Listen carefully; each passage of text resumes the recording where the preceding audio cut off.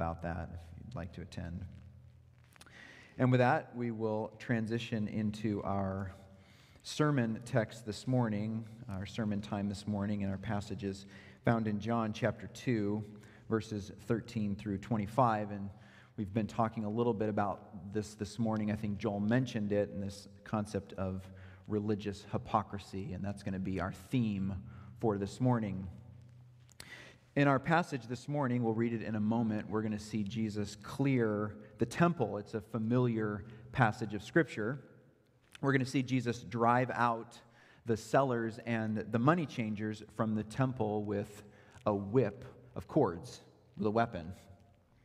This text, the clearing or the cleansing of the temple, contains what I'm accounting as a troubling story. It's a troubling and, in fact, an important story. It'd be very easy for us, in fact, to read this story and to look down on the sellers and the money changers. It would be easy to stereotype the temple practices as corrupt. And as we'll see, well, that wouldn't be entirely wrong. There was a lot of corruption that was going on. This assessment is easy enough. It's easy for you and for me to typecast the temple and its practices as pernicious. Adding to this is the fact that Jesus himself, as we know, brings a judgment against the sellers and the money changers. Here's a question I asked myself this week as I was working through this passage and studying this passage. This is the question I asked myself. Do I see myself standing with Jesus, driving out the sellers and the money changers, or do I see myself as one of the sellers and the money changers fleeing the temple at the direction of Jesus? Maybe there's a place for both. But I think our tendency, I know my tendency, is to see myself standing with Jesus. We don't, in the first place, consider the ways in which we might be more concerned with, you might say, turning a profit and turning to the Lord. We overlook the places in which our agenda or our pet themes become preeminent. As I've said, this text contains a troubling and an important story. It's because I believe the further we move away from seeing this story on a historical level, that being Jesus confronting someone else's religious hypocrisy, the closer we move to applying this story to our lives, and the closer we come to seeing the ways in which Jesus confronts our religious hypocrisy. And so with that, I'm going to ask you to stand for the reading of God's Word. And again, John chapter 2, verses 13 through 25. Thus says the word of the Lord. The Passover of the Jews was at hand, and Jesus went up to Jerusalem. In the temple he found those who were selling oxen and sheep and pigeons, and the money changers sitting there. And making a whip of cords, he drove them all out of the temple with the sheep and the oxen. And he poured out the coins of the money changers and overturned their tables. And he told those who sold the pigeons, "Take these things away. Do not make my Father's house a house of trade." His disciples remembered that it was written, "Zeal for your house will consume me." So the Jews said to him, "What sign do you show us for doing these things?" Jesus answered them, "Destroy this temple, and in 3 days I will raise it up." The Jews then said, "It has taken 46 years to build this temple, and will you raise it up in 3 days?" But he was speaking about the temple of his body. When therefore he was raised from the dead, his disciples remembered that he had said this, and they believed the scripture and the word that Jesus had spoken. Verse 23. Now when he was in Jerusalem at the Passover feast, many believed in his name when they saw the signs that he was doing. But Jesus, on his part, did not entrust himself to them, because he knew all people and needed no one to bear witness about man, for he himself knew what was in man. God in heaven, we thank you for this passage of Scripture. We thank you, Lord, that you have not left us without some kind of confrontation. Lord, you clear your temple. You rid it of what's wrong and what's evil. And Lord, we pray this morning, I pray that as we work through this passage, Lord, that we would not see ourselves clearing the temple, Lord, but we would open our hearts to this idea that you need to clear us of religious hypocrisy, Lord. Purify us. Search our hearts, Lord. And so we plead with you, Lord, that you would, because of this passage, because of this text, help us to be more like Jesus this morning. And we pray this in the matchless name of Jesus Christ. Amen. You may be seated. Here's our thesis statement for this morning. It's on the PowerPoint there. Jesus will confront our religious hypocrisy with three truths. We'll see three truths that Jesus confronts us with this morning. The first one is this: the scope of religious hypocrisy is self. The scope or aim of religious hypocrisy is self. In verse 13, we're given the setting of this event. It's the time of the Passover. This, of course, as we know, is the most holy holiday for the Jews. The holiday or the festival lasted an entire week and concluded with a meal, the eating of a roasted lamb together with bitter herbs. During the time of such a holiday, Jerusalem would have swelled with people. Every man from 12 years up was supposed to attend this festival in Jerusalem. As it is, Jesus has chosen a very public place to begin his ministry. While the miracle at the wedding in Cana no doubt created some kind of buzz, I'm sure it did, this miracle was more of a private nature. It was in an obscure place in Cana, and it was at an invitation-only event. Jerusalem, however, would have been much different. And not only that, but the temple itself. What Jesus was about to do was going to set him on a path, you might say, of no return. Furthermore, it's fitting that Jesus might begin such a ministry, his ministry, at the Passover feast, which found its substance or its meaning in the death of Jesus himself.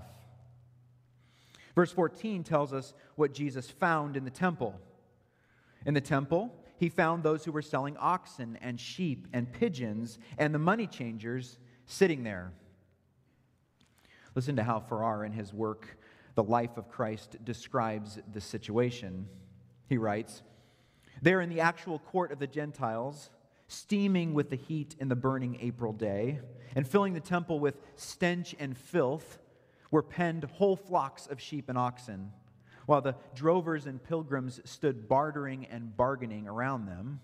There were the men with the wicker cages filled with doves, and under the shadows of the arcade formed by quadruple rows of Corinthian columns sat the money changers, with their tables covered with piles of various small coins, while as they reckoned and wrangled in the most dishonest of trades, their greedy eyes twinkled with the lust of gain.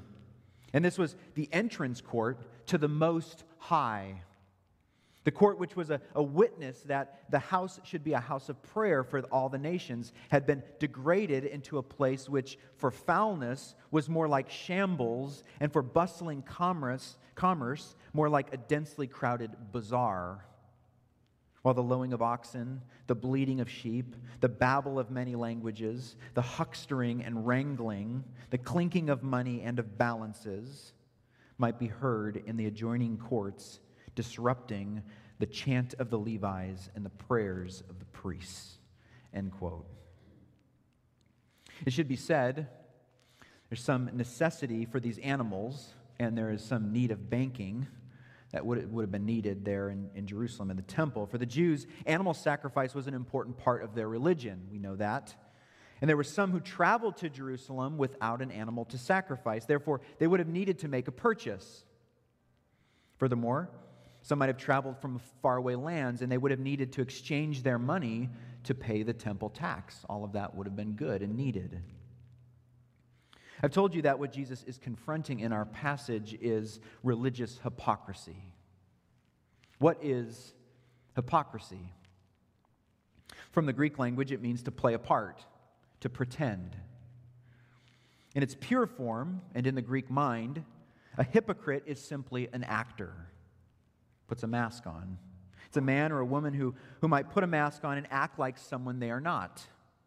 The term, however, as we understand it today, came to be known or used negatively. It's a negative term. It describes a person who projects one thing, but inside something else is lurking. They are playing a part. This person claims to have a certain moral standard, but behind the mask, something else is going on. In fact, they themselves are not living up to the very moral standard that they affirm. That's what a hypocrite is. We understand that. Think for just a moment about the situation that Jesus encountered at the temple. What was the central issue or problem that Jesus encountered there? If the selling of oxen, sheep, and pigeons was required for the practice of their religion, well, it couldn't have been that. And as I understand the law, there's no prohibition against the practice of money changing. These travelers would in fact need to exchange their money. Certainly kings and rulers are permitted to have their own currency and coinage. There's nothing in the law against that. But these money changers, in fact, you might say this entire system created a monopoly in which these men would charge exorbitant prices, exorbitant exchange rates. What Jesus found in the temple was an entire system, an entire industry designed to exploit the people of God. It was a system that used religion to gain an advantage over others. And it happened in what was originally designed to be the most sacred place, the temple of the living God. What did Jesus think of all this? Well, look at verse 15. And making a whip of cords, he drove them all out of the temple with the sheep and oxen. He poured out the coins of the money changers and overturned their tables. And he told those who sold the pigeons, "Take these things away. Do not make my Father's house a house of trade." Well, Jesus makes short order of the problem. If while reading this, you feel somewhat rushed, that's intended. The verbs are written in such a way, they're stacked up in such a way, it helps us see the point and to see it quickly. Lenski says, they state what was done in short order, done decisively, completely, begun, finished, then and there. Jesus drove them out. He poured out their coins. He overturned their tables. And like it or not, he did this with a weapon in his hand. You can almost see Jesus standing among the crowd. I imagine all of these noises and all of these people, and Jesus is there, and he picks up a couple pieces of rope. And they're the God of the universe. Our Savior is shaping and molding a whip. It's a fascinating reality. There must have been a moment at some point when he looked at what he had created and he said, "This will do." And just like that, a snap, a crack. And you can see the chaos and the commotion that instantly ensues. With a stampede, the men fleeing their shacks and their stations.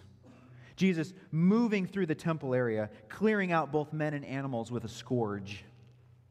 We might have thought Jesus only used such a device on the animals, but the text is clear. The implement was constructed to rid them, those who were selling, to rid them from the courtyard. Moving through the courtyard, Jesus scraped the tables of the money changers clean. Not only this, but he overturned their tables. He scattered all their coins. It's very probable that these tables were actually very low tables and the men squatted behind them. And so you can imagine Jesus kicking over their tables. And in the midst of all of this, we hear this booming voice of Jesus. "Take these things away. Do not make my Father's house a house of trade." Now, let me remind you that this is the very first event in Jesus' public ministry. This is where it begins. Jesus begins his ministry with an act of holy wrath and indignation. And let me remind you as well that all of this, Jesus never loses self-control. Jesus is always in perfect control of the situation. In the midst of both panic and white-hot anger, the nation of Israel encountered Jesus. And these words from Jesus are not the words of some religious zealot attempting to vindicate the holiness of the temple. They're not the words of a mere prophet who speaks in the name of Yahweh. These words, this booming voice, is the voice of the Son of God. When Jesus commands, when he makes this command, do not make my Father's house a house of trade, he equates the temple with a place in which merchandise is sold.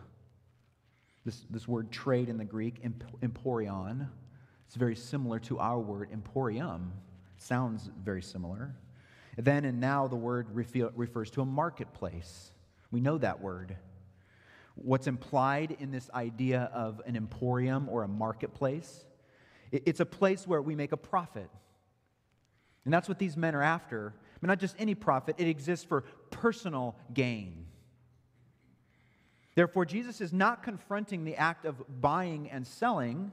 I don't even believe Jesus is concerned that this happens on the temple grounds. As we've said, they would need to buy animals. They would need to exchange their money for the temple tax. There's nothing wrong with this. What then is Jesus addressing?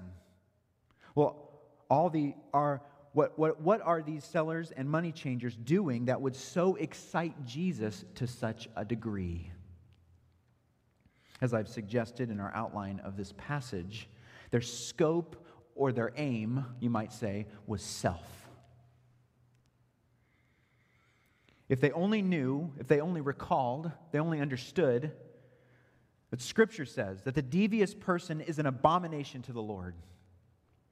But the upright are in his confidence, that the path of the righteous is like the light of dawn, which shines brighter and brighter until full day. That treasures gained by wickedness do not profit, but righteousness delivers from death. That the wage of the righteous leads to life, the gain of the wicked to sin. All this is in the Proverbs. The merchants used religion as a means of personal gain. That's what they were doing. They exploited people on the back of Yahweh. They used the holy and righteous prescriptions of God to achieve personal gain. The vendors took advantage of traveling worshipers by charging inflated prices. The unclean were forced, the vendors had a system designed that would deem animals purchased elsewhere as unclean. When they would bring animals in, they would say, oh, that's not good enough. And so then they would charge more to purchase an animal from the temple. There was an entire system designed to exploit the people. The money changers, likewise, they charged a 12% fee to exchange money. This was so profitable that during a temple raid in 54 BC, over $2 million in silver was extracted from the temple. And it was written that they didn't even get close to getting it all out. I said in our introduction that this was and is a troubling passage. I believe this is true because this passage challenges me to think about the ways in which I have used religion for personal gain. Jesus is not only simply confronting their religious hypocrisy, he is confronting my religious hypocrisy. He is teaching us how to think about his business. Here we can make individual and corporate, church-wide applications. Think about this as individuals. How have we allowed personal gain to cloud our service? This personal gain might come in tangible form, as it did for these sellers and money changers. They earned a profit, a tangible profit from it. But it might also come in the form of fame or recognition. In what ways are we using our religion or our service of God as a means for personal gain? Is it possible that you and I, in some areas of our lives, are actually exploiting people or pursuing prestige on the back of Yahweh. When our actions and our activities done in the name of Christ become more about personal recognition, we have become religious hypocrites. What about as a church? Have we allowed personal gain to cloud our service? The church, our church, is not above this sin of religious hypocrisy. Are there ways in which our body has succumbed to programs and agendas that have little to do with Christ? Gary Burge writes, religious politics may be the order of the day in congregations or denominational headquarters.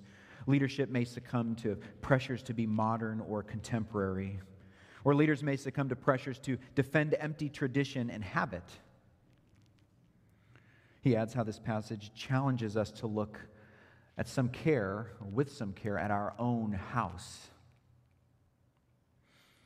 He goes on, it asks me to imagine what would happen if Jesus were to come for a visit.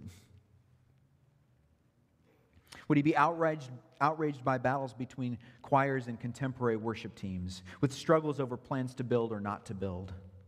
Would he question words spoken that have lost meaning, or words that take their meaning from the pundits of the secular arena? Is there a chance, he says, that Jesus would interrupt things? I think it's a pretty generous way of putting it, to interrupt things.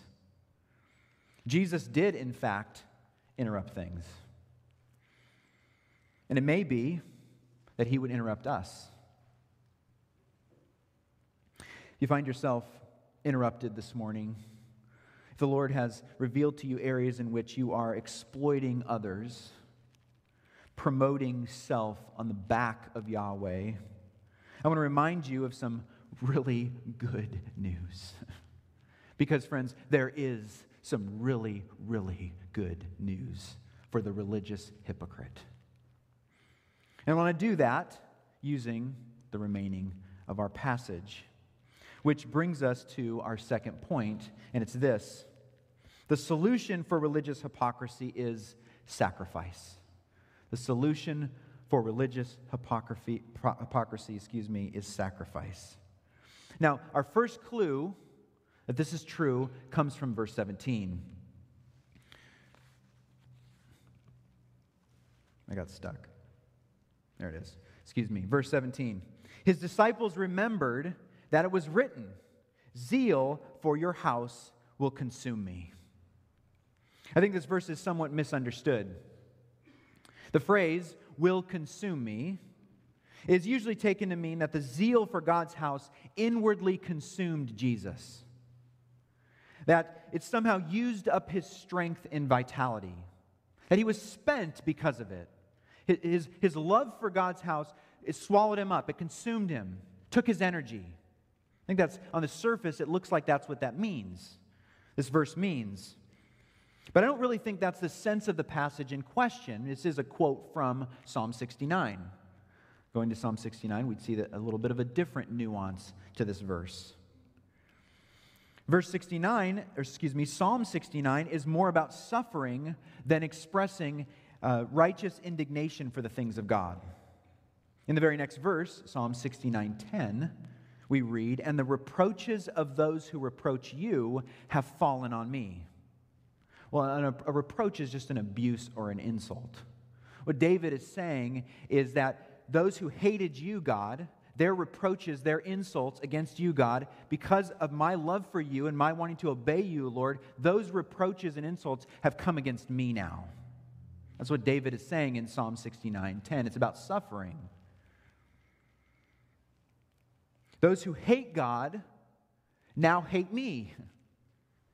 That's what the verse says. It was zeal or passion for the things of God that led to the suffering that David experienced. Likewise, it is zeal or passion for the things of God that led to the suffering that Jesus experienced. That's what this verse is about. So his disciples remembered that it was written, "Zeal for your house will consume me, will kill me. Zeal for your house will lead to my death." It's a subtle nuance difference there. Jesus is talking about his life, dying. And so, as I've said before, I believe this is the first clue that the solution for religious hypocrisy is sacrifice. In verses 18 through 20, we're given an interaction between Jesus and the Jews, and here we have another clue.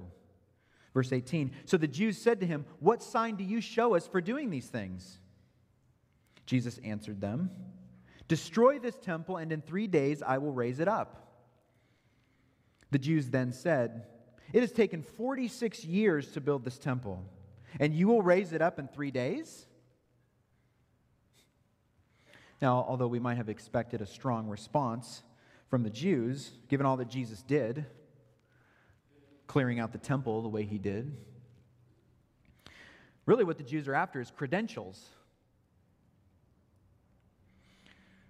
They want to see a sign that will vindicate him for interrupting the temple arrangements. What sign do you do to show us that you're entitled to do this? And Jesus answers, as he sometimes or oftentimes does, in a riddle. Gives them a kind of riddle. Destroy this temple, and in 3 days I will raise it up. The Jews have their sign, and it's right in front of them. This phrase from Jesus is a refusal to play their games.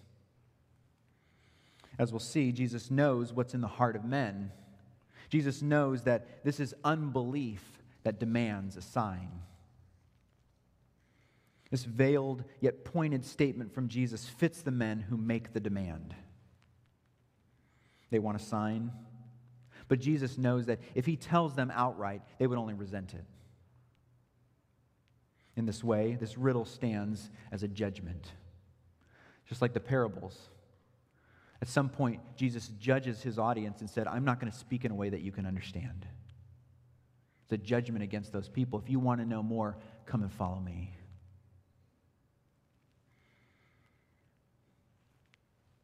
So we have the judgment. It's a judgment against these Jews, and it's a judgment against all religious hypocrisy. The Jews respond in verse 20. The Jews then said, "It has taken 46 years to build the temple, and will you raise it up in 3 days?"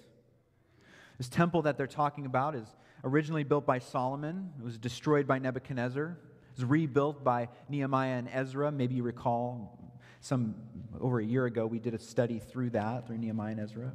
This rebuilt temple was somewhat inferior, and under Herod, the temple was rebuilt to the grandeur of its form in Jesus' day, which is why it was called Herod's temple. And so when we read about this 46 years, that's really what they're referring to, is they're referring to that rebuilding under Herod's rulership.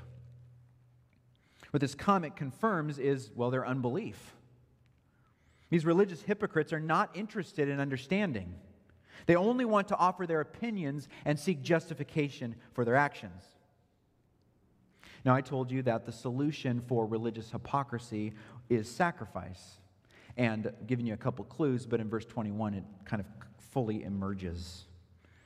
Verse 21, we hit this commentary from John. He says, "But he was speaking about the temple of his body." He was speaking about the temple of his body. Jesus has no interest in rebuilding or raising a physical temple. The secret to this riddle is this: Jesus is speaking of another temple. And although the physical temple would one day fall, Jesus is making a prophetic statement about his death and resurrection. Here we have a most compelling reality. In this moment, when Jesus had cleared the temple, there stood side by side the beautiful type, the temple, and the heavenly antitype, Jesus, the earthly sanctuary and the Son of God in his human body. The sanctuary, which is the shadow, and the Savior, which is the substance. On a theological level, Jesus is teaching us that he is going to put an end to man-made, man-arranged religion. He's going to put in place spiritual worship. There's going to be an end to animal sacrifice, to priestly ritual, to temple practice. Jesus came to give us a new way to come to God. We no longer come to him through human ritual, but as the author of Hebrews says, in fact, what we read this morning, we have a better hope. What these Jews couldn't see was that the temple and the temple practices were no longer the mediator between God and man. The mediator was Jesus himself. The Jews demanded credentials from Jesus. They wanted to know what warrant he had for clearing the temple. The answer is this: his death and resurrection. Can you see the beautiful complexity between the reproof and the resurrection? Between the citation and the sacrifice? What these Jews needed to see more than anything else was that their solution for what was the solution to their religious hypocrisy. They demanded a sign. And he says the sign is this: I will die in order for you to be forgiven. That's the sign. Destroy this temple, and in 3 days I will raise it up. Can you see the beautiful complexity between, again, this reproof and resurrection? What we need to see more than anything else is the solution to our religious hypocrisy. And the solution is found in sacrifice. Not our sacrifice. Not more labor. But the solution is found in his sacrifice. In the death of Jesus. The sacrifice of our Savior. I'm not sure where you find yourself on the scale of religious hypocrisy. That is, I don't know to what degree you've come to mark yourself as a religious hypocrite. I do know that this sin lurks in all of us. None of us are above it. Yet I know also, and I have this assurance, and it's from Psalm 37:24, though we fall, we shall not be cast headlong, for the Lord upholds our hand. Proverbs 24:16 says, for the righteous falls 7 times and rises again. God never means to tip us over that he wouldn't pull us up again. This is demonstrated in, I believe, in no greater way than through the message of salvation. Like the clearing of the temple, the message of salvation confronts our sin. It tells us that we are religious hypocrites. And like the clearing of the temple, the message of salvation offers a grand solution. The solution to our religious hypocrisy is sacrifice. The sacrifice of the Savior Jesus Christ, who died as our substitute. It was Jesus who accepted the penalty that we deserved for our religious hypocrisy. And having an indestructible life, we read that this morning, it was him who was raised from the dead. Look at verse 22. When therefore he was raised from the dead, his disciples remembered that he had said this, and they believed the scripture and the word that Jesus had spoken. Although it took some time in their minds for them to connect these events, the words Jesus was speaking, the disciples would eventually understand all of these things, and they would both believe the scriptures and the word that Jesus spoke. There is one final truth this morning. I told you there were 3. One final truth from Jesus that confronts our religious hypocrisy, and it's this. The state of our religious hypocrisy, or the state of the religious hypocrite, you might say, is suspicious. And we find that in verses 23 through 25. Now, when he was in Jerusalem at the Passover feast, many believed in his name when they saw the signs that he was doing. But Jesus, on his part, did not entrust himself to them because he knew all people and needed no one to bear witness about man, for he himself knew what was in man. Although we hear nothing else from the Jews who questioned Jesus, apparently there were many who believed in Jesus as a result of his signs. These verses reveal that there's a kind of faith that's shallow, superficial, it's disingenuous. It's not true saving faith. It's a faith that might even see some wonder in Jesus. It sees the sign, it believes. But Jesus doesn't entrust himself to it because he knows the heart. We read about such bogus faith in the parable of the sower. You remember that parable? Recall the seed that falls on the rocky and the thorny ground. It sprouts up. There's a response of faith. One of them even says it's received with joy. But because the heart is not changed, they fall away when trials come or worldly riches beckon. It's these of which John says Jesus did not entrust himself to them. Why? He sees a facade inside. Recall how he saw in Nathanael a true heart of faith. Here we find the opposite. Now, I confess, I admit, I'm not entirely sure why John speaks of this spurious faith at this point in the narrative. Even our subtitle or titles here kind of branch out this verse, this section, like it's somehow different from the above passage. I'm not exactly sure how these verses relate to the story of Jesus clearing the temple. There seems to be like two things happening here. Whatever the connection might be, here's what I know to be true. The glorified Christ sees to the bottom of every heart. He detects every superficial confession. He knows it because he knows our hearts. He identifies every trace of indifference or hostility. And he can dig up and root out even the worst religious hypocrisy. I know that to be true. So how do we find assurance that Jesus, on his part, will entrust himself to us? Certainly, it begins with faith, confessing belief in him. Certainly, it begins there.